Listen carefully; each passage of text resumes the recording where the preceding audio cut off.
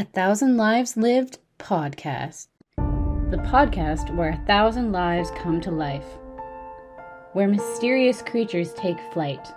Where the blind lead and where space is transversible. A place where the imagination is unleashed. Anything can happen.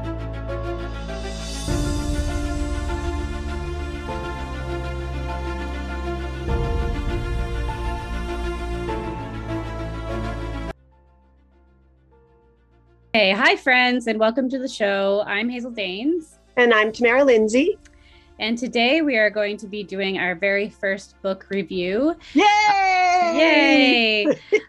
The first one on the docket here is called Wake Me Up After the Apocalypse.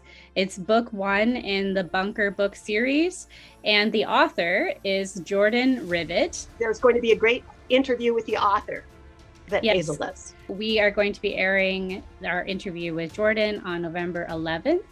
And that was a great interview. You're not going to want to miss that.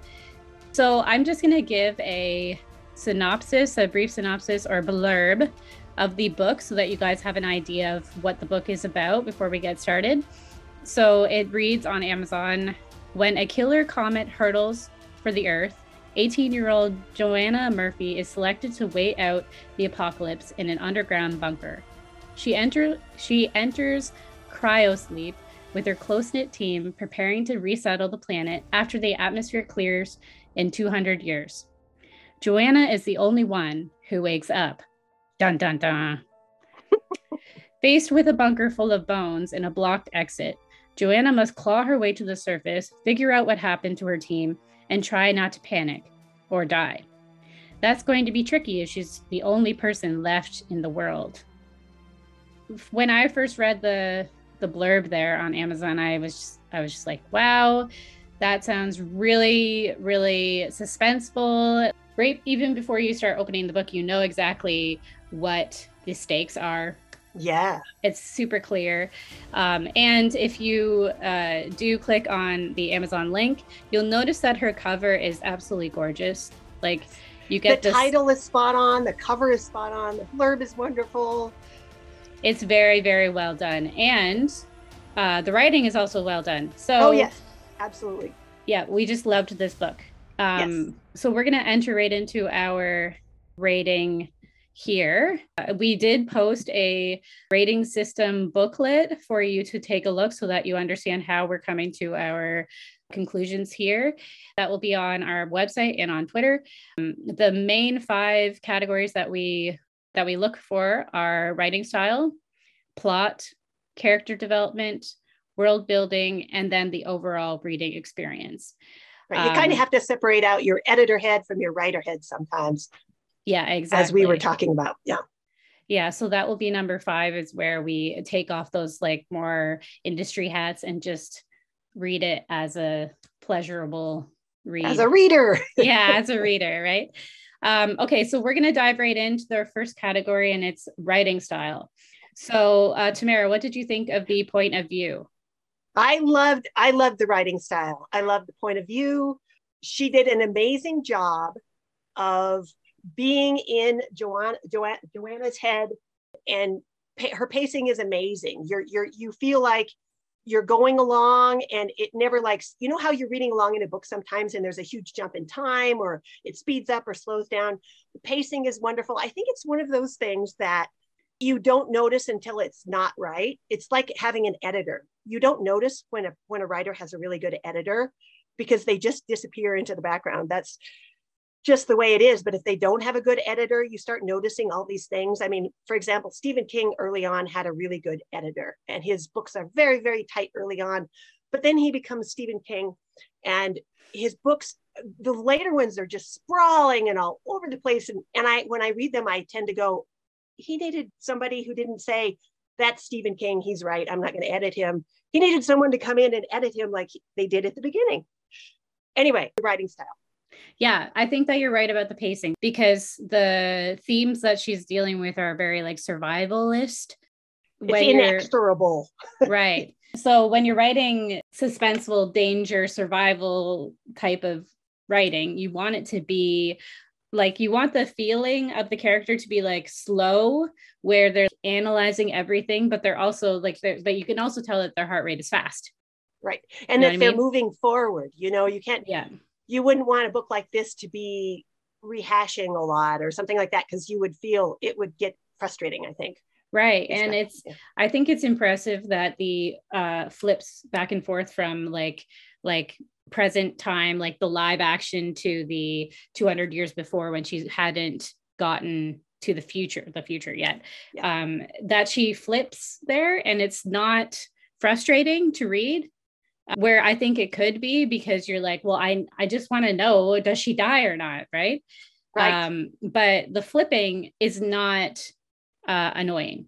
It's done Okay. well. No, it is done. It is done well. And the past adds suspense and adds to the present, and the present adds suspense and adds to the past. It's lots of irony, dramatic irony and stuff there. But I have to say, and I wonder if you felt the same, maybe not, I would have loved to have just a book about the past leading up to when they went into cryosleep, and then had a Really? Because second that's book the that is second the book. current.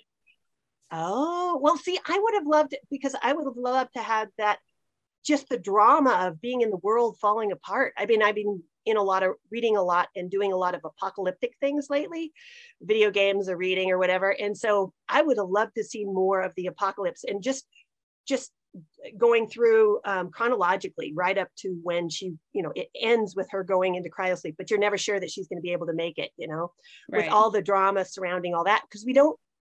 So that's the second book. That's the second book. Ooh. You're going to have to And read then, that. yes, and then have this book be after she wakes up, with maybe a few flashbacks for the people who hadn't read the other one. Right. Yeah. Okay. So because we're dealing with things like cryosleep, there is some reference to scientific facts and whatnot, which definitely there should be. So in your opinion, because you're much more sciencey than I'm I the am. sciencey person. I am not sciencey at all. I will take whatever you give me, whatever. If it's factual or not, I won't know. But was it realistic? I thought long and hard about this, because my first response was, this is a character-based book. This is a book about relationships. Okay. Which okay, I'll come back to that. Another thing I want to bring up.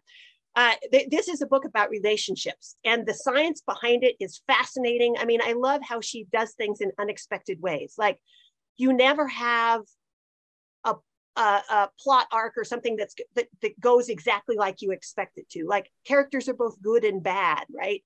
They do good things, they do bad things. The plot you think should go this way if it was like the way a plot usually goes, but it kind of twists a little bit, which I love. I love that you don't get what you expect. And so the science, at first I was thinking the science is a little bit shaky behind it, and in some respects it is just a little bit, but I don't think that's what's catching me up. I think what made me pause was that there are points where the plot development is just a little too convenient. It feels just, I mean, it's not something that, it just pulls me out just a little bit and makes me go, wait a second. Where it feels like she needed something to happen, so she retroactively put something in that got to that point. But I don't know whether she needed to set it up more before that or what, where it didn't feel quite so unexpected. For instance, food and clothes are not going to last 200 years. They're not going to be ready to eat when you wake up, If you are in a pre-industrial age where there's nothing there, if you were burned as severely as she was, she would have just died. She would have gotten infected and died, That being said, and there were some other things too that kind of made me go, I mean, if you're a team, you would have been placed in the same place in the bunker to wake up. I mean, it just, unless you have another reason why it seems like you would have been placed together and her teammates would have been crushed and she would have been the only one who survived. So those kinds of things kind of pulled me out a little bit, but the book was so enjoyable otherwise that it didn't bother me enough to, other than momentarily going, I don't know. I really enjoyed it. I mean, it didn't pull me out that much. Well, I didn't even think of those things at all, which I think says a lot to the world building, because yeah, exactly. I didn't even notice, right? I was like, sure, people go into space for decades, they can have vacuum food. Oh, and there would be animals that survive. I mean, not all the animals. And if they were going to survive on a farm, they would have need animals of some type to get them through the winter, especially the first winters. But there's no reason why there couldn't have been animals, because animals would have survived. There would have been some animals that survived. Anyway, and if there was no animals, then you would expect that there would be no plants. And then what's the point of repopulating the earth? Yeah. So there had to be some sort of level of survival, or else there would be no point of any of it. Right. I mean, when the dinosaurs were wiped out, that's when we came around. There's mammals and other things that survived. Right. Exactly. In my opinion, if we're doing like a sci-fi, I can never say that word, apocalyptic sort of book, because it is speculative, right? I'm not sure that there's ever going to be like a 100% realistic. Oh, for sure. Right? Yeah, I agree. There's definitely always going to be like play, where you have to do the play, or else there's no story. And so I think it depends on the reader. Like if the reader is like hyper science, like science is super important, or else like the enjoyment of the book is like just null, then we have a bit of a case of like, ooh. Part of it is, as a writer, you set up what the expectations of the book. In other words, you telegraph to your reader in the first chapters, this is what this book is about. It doesn't care so much about science. It cares about relationships. It cares about people overcoming adversity. You know, it's about these things. It's not about these things. And a reader should know in the very first couple chapters that this is what you're going to get. And then you get to decide, you as the writer sort of set up, this is what I'm trying to do. And then the reader gets to decide whether you achieve those things. So if you telegraph something different than you actually are trying to achieve, then readers will be dissatisfied. And so I guess maybe in some ways you could say that this telegraphs a little bit about science, but not enough to, I mean, you know, just by the mere fact it has cryosleep and it has those kinds of things. But I think it's more like Interstellar. Yeah. Oh, yeah. Whereas or like it's more about the people than about whatever science Interstellar had in it. Right, exactly. or a long way to a small angry planet. Oh God, what is her name? The authors who are more interested in relationships than they are in the science. It's absolutely. I mean, there's just like jump drives in there that are just like, you know, hand wavy, which is great because that's not what it's about. Yeah. Hand wavy. Okay, so we already spoke a lot about flow or pacing, so we're going to skip that part. Okay. So let's move right on to character development. Where are the characters easy to connect with, and which one did you connect with? Why don't you start with this? I actually asked Jordan in our interview which character that she connected with the best. So I ended up giving my answer for that. And mine was Garrett. She connected with Garrett most? No, my answer was your Garrett. Answer was Garrett. Oh, okay. No. I would have thought she would have connected with the main character. Yeah. I really liked Garrett. I just think that like she did a good job of like So Garrett is the love interest. Right. He's a part of her original team. So they're both teenagers in the like say modern time right before the apocalypse. And they have a little teenager fling. But it's actually kind of a pre-fling because they never really, I mean, right. It's a pre-fling. It's a pre-fling. It's a pre-fling. But it's very, very cute. And it's not, I don't think it's cheesy. No. And I'm actually surprised with how quickly she was able to establish it because like writing in romance craft wise, yes, it can take like a long time to make it believable.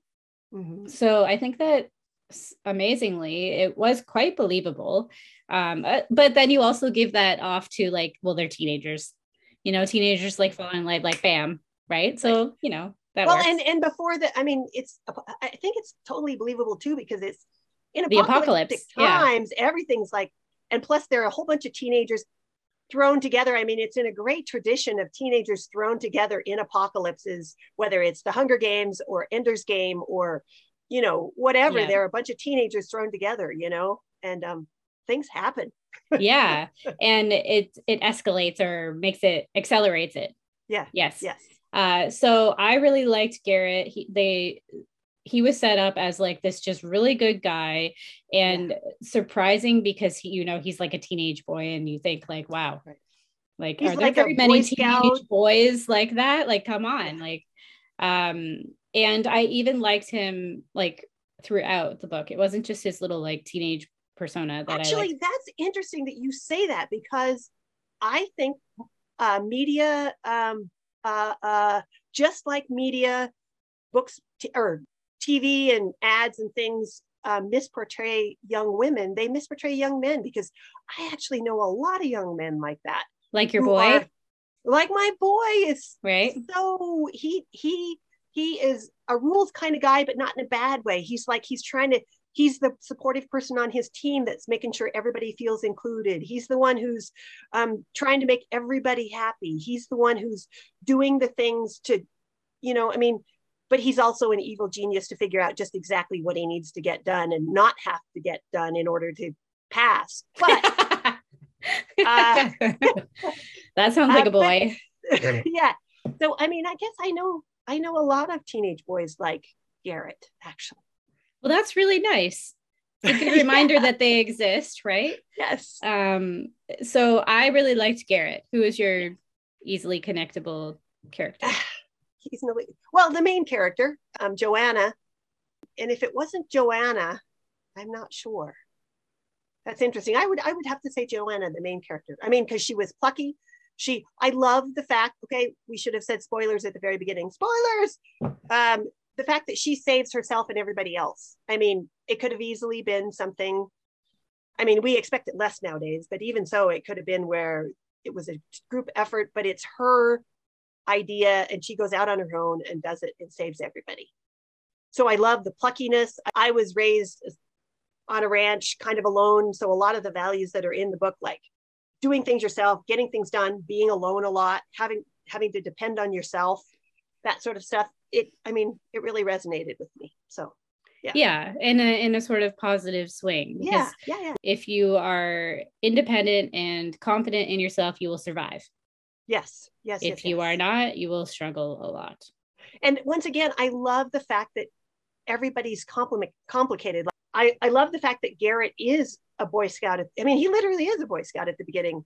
And how you see the traits. You have the flashbacks where you see him before, and he kind of takes charge. He gets there early, probably because of who he is, and then he becomes in charge because of that, and he steps into that role, and you can see that in what he becomes at the end of the book, where he's taking charge and he helped everybody survive, but he becomes a little bit of a tyrant, just a little bit. You can see how that comes to be, and how the leader of the bad, quote unquote, bad guys, Levi, is a bad guy at the beginning, but then the reason why they're coming to attack is because they were attacked first by Blake and his group, and then he becomes, they start to get together at the end, Joanna and Levi. And I love how that is played out. The character development is absolutely amazing. Yeah. And they all change over time. Yeah, and that's the key, right? Change. So you were talking about the antagonist Levi, who actually just shows up like a couple chapters, last 3 chapters or something. Before that, it's mostly like Blake, sort of, and he's more referenced.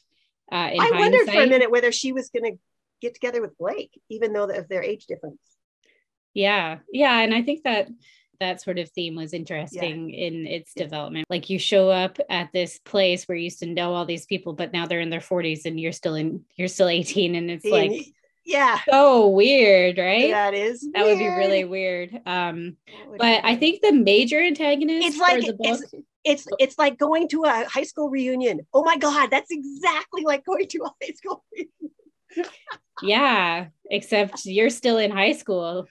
And you feel like you're 18, but everybody else looks like these old people, even though you look like an old person too. I'm sorry, go ahead. So weird, right? I think the major antagonist is not even really a character. It's more the situation. Oh, yeah. I agree. So I think that that is delivered well. And that actually goes right into world building. So what did you think of her world building, especially to the 200 years after? Okay, so I'm sorry, but I keep jumping around on these things. I mean, I think what I was going to talk about with world building was the science thing, or the sort of plot development for convenience that might need to have been set up a little bit better. So I was going to talk about that thing. But what I would like to talk about was last night. Now bear with me. I watched Shaun of the Dead for the first time. Have you ever seen Shaun of the Dead? No. Oh my God, it is so good. It is part of sort of a trilogy that was by the director Ed Wright, and Simon Pegg is the main character. And I have not watched Hot Fuzz, but I did watch this one, Shaun of the Dead, and At World's End, which are they both sort of take place in pubs and British pubs, and it's so fun. It is funny and fun, but you may not think it, but this book and Shaun of the Dead are similar. It's just fascinating to me. So Shaun of the Dead is about a guy he's like never really grown up. He's got a girlfriend, and his girlfriend's getting really unhappy and breaks up with him because he's living with his best friend who's like a drinks all the time and is a loser and just plays video games and all this kind of stuff. And he's stuck in a dead end job, and everybody in the his whole area is basically a zombie. They're not zombies yet, but they're just like going through their lives not living. They're like, and they do such an amazing funny job of showing how this happens. Anyway, and then zombies start coming up. There's this, and it's happening in the background, and so there's this drama happening in this guy's life between his best friend, who's his roommate, and also his girlfriend. And in the background, this whole zombie apocalypse starts, and you just watch it in the background and he doesn't even notice. He's like going through doing his own thing. Anyway, so the story is you go through fighting the zombie apocalypse. They finally notice there's zombies around. And oh my gosh, I know, right? It's hilarious. I'm going to spoil the end for you, but you know the end anyway, probably, because this is how it would go anyway. He ends up getting together. He ends up taking charge of his life, getting together with his girlfriend, and he and his girlfriend end up living happily ever after. And zombies just become like another thing in life. They have these zombie reality shows, and like zombies become great people to work as clerks and stuff because they're mindless jobs. But anyway, the reason why it's the same as this book is because it's about relationships. I mean, there's all this. I was thinking the zombie apocalypse and the apocalypse in this book, while very well done, is in the background. It's not the point. The point is the relationships and how they change, and how that jump in time changes them, and how all that changes them, and how it was just amazing to me. Anyway. That's interesting. I wonder how she would respond to I know, right? To Shaun of the Dead. Oh dear. But about how a particular person would deal with that situation, and how it changes it, how it affects their relationships and their family and romantic relationships. Yeah. Right. So for world building, I was actually going to talk about the new little village. The sort of like village kingdom that they create. And I think that the descriptions there are really quite nice. And I was definitely able to create a picture in my head there. And I like how she described it as like they actually kind of they reminded me of kind of like Hobbit people, but less happy. Where they're like, I work hard. TM, less happy hobbits. TM. Less happy hobbits, where it's like they have this like, I've worked hard, we're super family oriented, and like work is life, right? Like if you don't work, you don't survive, and we're all in it together, and like you're just a giant family in this village. Right. And they've all gone through the same like experiences, and I think that she just created a really nice like community that you're like, that sounds real. I think absolutely. Yeah. I think that's absolutely realistic. I think if we were in apocalypse like that, or I mean, that's how it was on the ranch, actually. If you're going to make it in those kinds of really edgy situations, you have to pull together. And if you don't, you will die. All of you will die. And absolutely, relationship wise, I think it's spot on. Yeah. I once visited a class as a visiting writer up in the middle of Wyoming, right next to the reservation. It was a college class. And one of the people in the class was a descendant of Chief Washakie. And she told the story of, it was a philosophy class is what I was visiting at that particular time. And she told the story of how Chief Washakie told one of his daughters that she needed to have something done. And she'd been being sassy before that. And I think it was Chief Washakie. It might've been a different chief. The men went out and hunted, and people went out and did things, and they came back and she hadn't done the thing that she needed to do. And he slit her throat. Wow. Because in that situation, the point of the story, whether the story is true or not, is that survival requires each person doing their absolute utmost to get things done, relationship wise and otherwise. You have to sublimate any kind of resistance that you have in order for the group to survive. Anyway, and so This reminded me of that. Yeah. Yeah. Whew.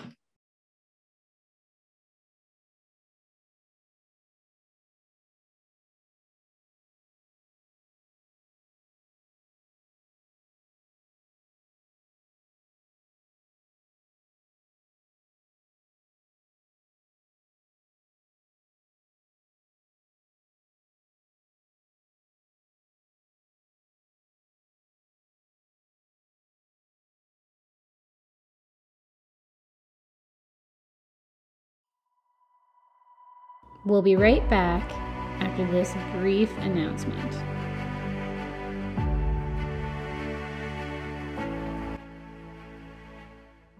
Daring adventure, dramatic climaxes, pirate ships, and new worlds. Brilliant short stories told by authors across the globe. Get your copy of 1,000 Lives and Many More literary magazine, the first issue, Where Shall I Go? Featuring the work of Mick Shire, Abigail Otley, Catherine Lejeune, and many more talented authors and writers. Visit www.1000liveslived.com/magazine to get your copy of the print or digital version. Welcome back. Probably my favorite part was the depiction of the village and all the changes in the characters and whatnot. I liked that. Yeah, they really felt utopian, you know? Yeah. I could imagine a reader who is neurodivergent or not heteronormative reading that and feeling not quite as cozy about it, because they would feel like they didn't fit in at all, and that they would have run into problems because they would have been put into a very small box. But it also is an amazing, it's very optimistic. I love how the ending of this is optimistic. Yeah. You know? Yeah. The next part of, like, we didn't go into world building like super in detail because, well, just for time constraints, but overall, I think that the world building, yes, the sense of like what it's like in that time was done very well. I agree. Even the description of the bunker I definitely could see that as well. I could see that cave. I could see the tunnels. I could see the funny, like not very well decorated kitchen thing with the lockers and whatnot. That was all very well done. Yes. And not only that, but she was able to do some things with just very, very small strokes. Like you could feel the apocalypse before, when they go out in the bus to go to where they're actually going to be putting cryo. You can feel it's an apocalypse, even though it only takes up a page or two. Yeah. You can really feel that it has turned into an apocalypse. Yeah, and I think she did a good job of saying that the kids were protected, Yeah. while they were in their training. The feeling of the apocalypse was almost like dimmed while you were in those scenes where they were just, you know, doing their team building and their training and whatnot. But then once they leave the area of their training, then it's like it was turned on. So yeah, and that's well how done. they would feel. I mean, that's how they would feel. Oh my gosh, I hadn't thought of. So there is one character who is blind and also of, was it Japanese descent? Chinese. I can't remember, or from Japan or China, actually, originally, but in US or Canada, I can't remember the specifics.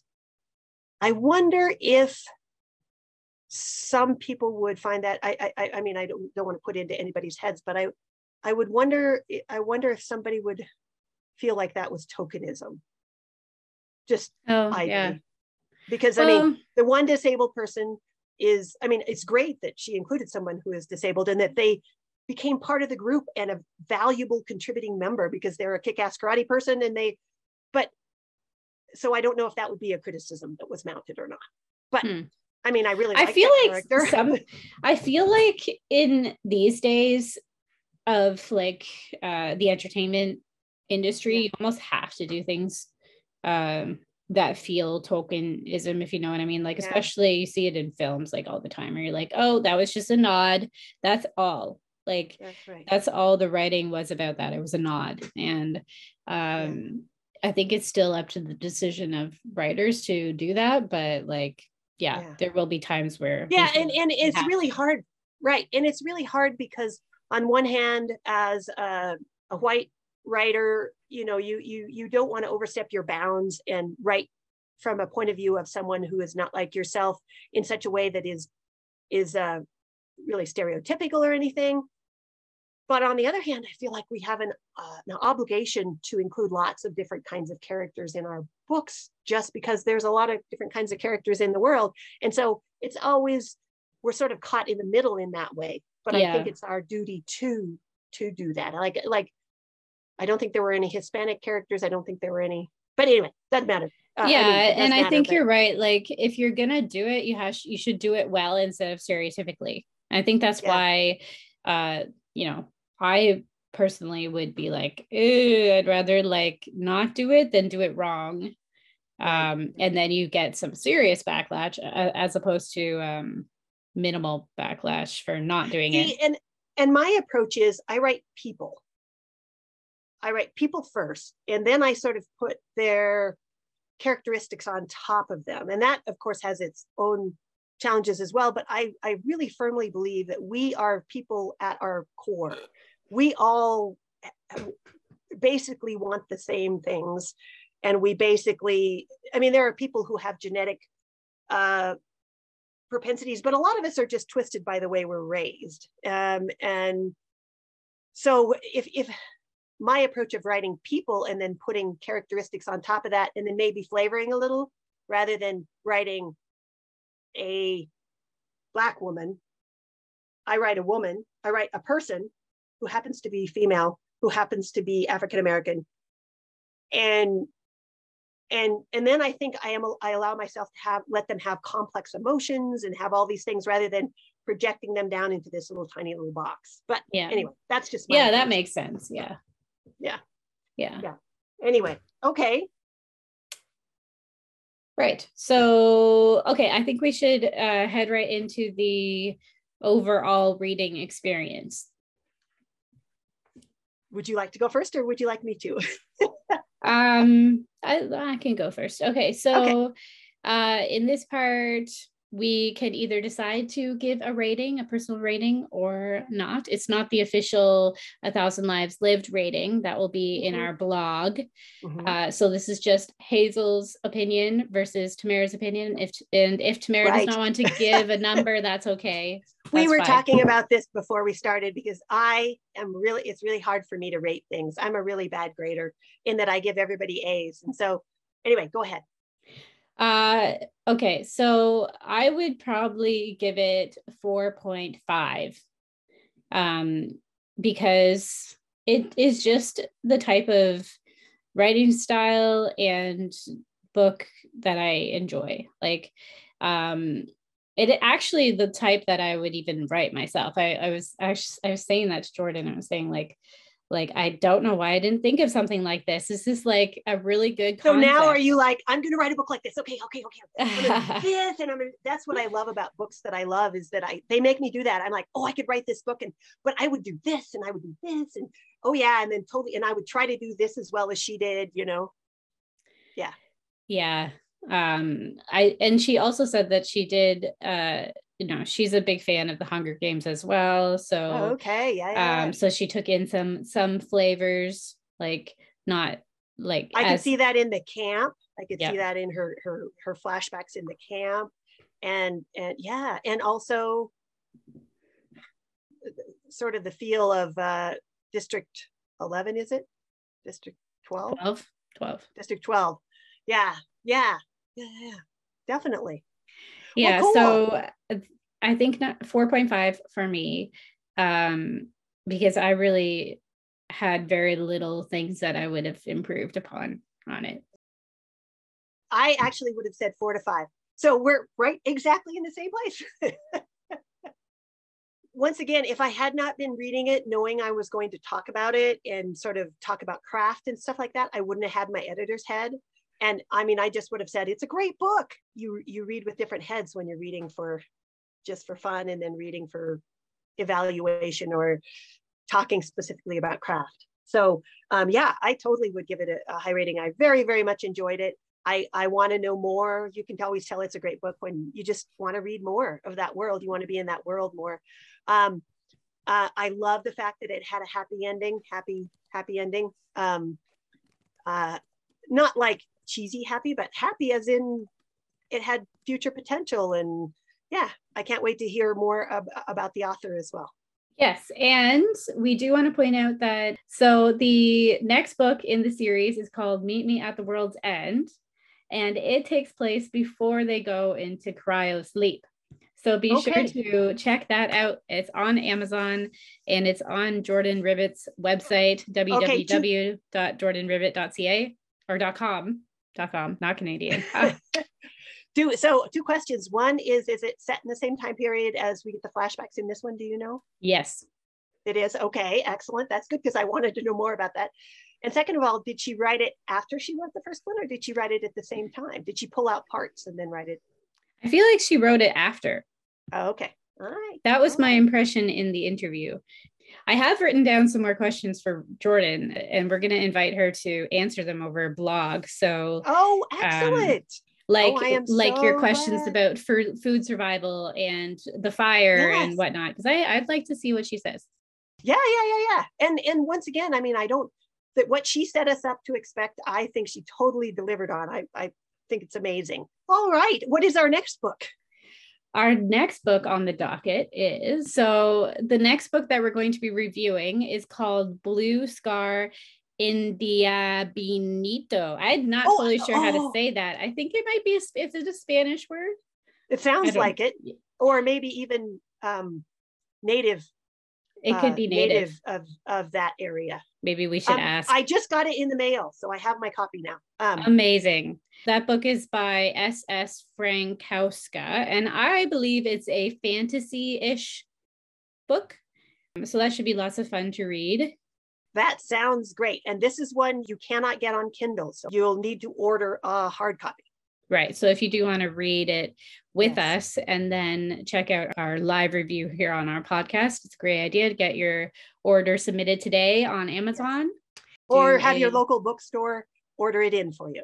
Yes, that's another good idea. Support local, right? Right. Yes. Yes. Okay. Well, that is our official podcast review of Wake Me Up After the Apocalypse. We're going to do a blog post as well that's going to be more detailed and have our official rating on it. And be sure to check out our interview with Jordan Rivet. That's November 11th, and it was lots of fun and very informative. So you don't want to miss that. Yes. Well, thank you very much, everybody, for listening and coming with us on our adventures. Yeah, lots of fun. Okay, until next time. Bye. Bye. Well, thanks for joining us. Be sure to subscribe to our channel. We've got some great shows coming up with amazing practical advice for writers, and for the bookworms, fun features on new and exciting books soon to be released. You don't want to miss out. Be sure to follow us on Twitter, Instagram, and Facebook for all the updates. And if you'd like to be on our show, pitch us your idea on any of our pages. Until next time, keep writing, keep reading, and you'll live 1,000 lives.